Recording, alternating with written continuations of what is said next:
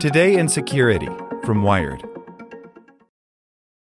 Say goodbye to your credit card rewards. Greedy corporate mega stores, led by Walmart and Target, are pushing for a law in Congress to take away your hard-earned cash back and travel points to line their pockets. The Durbin-Marshall credit card bill would enact harmful credit card routing mandates that would end credit card rewards as we know it. If you love your credit card rewards, tell your lawmakers, hands off my rewards. Tell them to oppose the Durbin-Marshall credit card bill. Here's today's spoken edition of Wired. DC's Stingray mess won't get cleaned up, by Lily Hay Newman.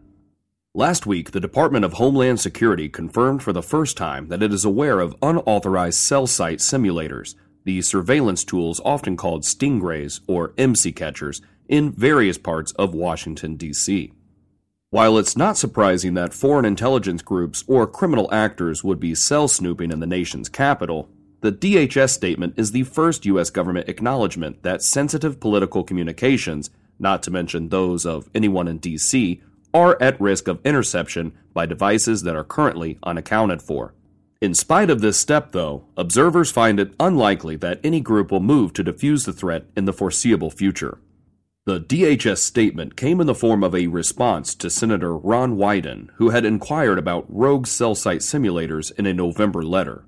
DHS Acting Undersecretary Christopher Krebs wrote, "Use of IMSI catchers by malicious actors to track and monitor cellular users is unlawful and threatens the security of communications, resulting in safety, economic, and privacy risks." Overall, DHS's National Protection and Programs Directorate believes the malicious use of IMSI catchers is a real and growing risk. The agency added that NPPD has observed anomalous activity in the nation capital region that appears to be consistent with IMSI catchers. NPPD has not validated or attributed such activity to specific entities or devices. After the DHS admission, 3 ranking House members sent a letter to the Federal Communications Commission on Thursday demanding that the FCC take immediate action under federal law to address the prevalence of what could be hostile foreign cell site simulators, or Stingrays, surveilling Americans in the nation's capital. But that seems unlikely, to say the least, thanks to how Stingray devices are used, and by whom. Stingray searches. Cell site simulators, called IMSI Catchers because they capture devices' International Mobile Equipment Identity Codes, masquerade as legitimate mobile network cell towers to trick nearby cell phones into connecting. Once linked, they can track a cell phone's location or even surveil its messages and phone calls. They're powerful tools that leverage flaws in wireless network protocols and cell phone software. And while the telecom industry could significantly reduce their efficacy by plugging holes in various wireless standards, incentives to do so are mixed. In the U.S. and around the world, law enforcement and intelligence agencies use Stingrays for investigations, often under opaque circumstances, which may explain DHS reticence to this point. While rogue cell site simulators like those in Washington are a potential national security threat, the U.S. government uses those very same tools. The law enforcement and intelligence communities want to have their cake and eat it too, says Cooper Quentin, a staff technologist at the Electronic Frontier Foundation. They want a way to stop a so-called bad guy from using IMSI catchers, while still allowing good guys to use them. Quentin and others argue that if law enforcement and intelligence agencies encourage the telecom industry to fix the vulnerabilities that facilitate Stingray surveillance, they could still use legally obtained warrants and their relationships with telecoms to obtain information about specific devices. Stingrays wouldn't be nearly as effective, but law enforcement could maintain many of the same investigative capabilities, using channels bad actors can't access. This was a very expensive, controlled technology a decade ago. But today, a motivated hobbyist can pull it together using open-source software and hardware with a few $100s, says Ang Kui, CEO of the Internet of Things security firm Red Balloon. We can try to legislate the use of the technology, but criminals have access to it, and they are going to use it. The real solution is to build technology that mitigates against IMSI catchers and Stingrays. In practice, though, it seems that the desire to preserve this shady surveillance capability has outweighed the risks.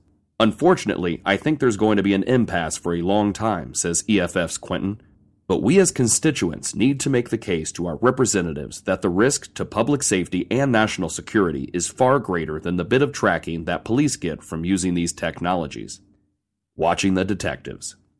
Even if DHS wanted to do something about DC Stingrays, it would have a difficult time.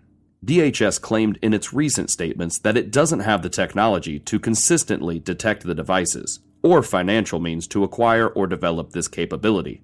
And while some researchers have made progress on developing stingray sniffing techniques, technologists agree that it is still a hurdle. It's often challenging to determine whether something you're detecting is an anomaly, a fluke of the cellular system or radio physics, or whether it's actually an IMSI catcher, Quentin says. And then it's even harder to do attribution. Who is running this IMSI catcher? Where is its signal coming from? It's actually not a super easy problem to solve. The number of foreign embassies in Washington, D.C. is also a hurdle. Because these institutions operate with impunity on sovereign soil, it is difficult to police what goes on inside those walls. Other agencies that could crack down on rogue cell site simulators have also been hesitant to do so. FCC spokesperson Neil Grace told Wired that the Commission continues to monitor any developments for IMSI devices.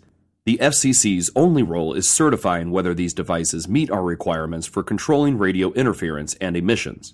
The FCC does not have jurisdiction relative to the legal authorization for use of the devices. But the ranking House members who demanded that the FCC act dispute this characterization. Likewise, Senator Wyden said this week, despite repeated warnings and clear evidence that our phone networks are being exploited by foreign governments and hackers, FCC Chairman Pai has refused to hold the industry accountable. For now, citizens in Washington, D.C. and around the country can only go about their business knowing with increased certainty that their cell phones are at risk of surveillance by rogue cell site simulators. On some devices, users can turn off their 2G and 3G connections as a way of reducing the number of stingrays that will be able to interact with their device, because IMSI catchers targeting 4G are still less common. But not all mobile devices offer this feature or even the options to access these controls. Making software on cell phones more resilient to rogue towers and IMSI catchers is a good way to go, Red Balloon's Quee says. But getting the software update on all the old phones is hard, and it won't stop IMSI catchers 100%. The only other consolation is that stingrays have geographic limits. Though some can scan up to a mile radius, most are fairly localized. But even this isn't much consolation in Washington, where embassies and government buildings are everywhere.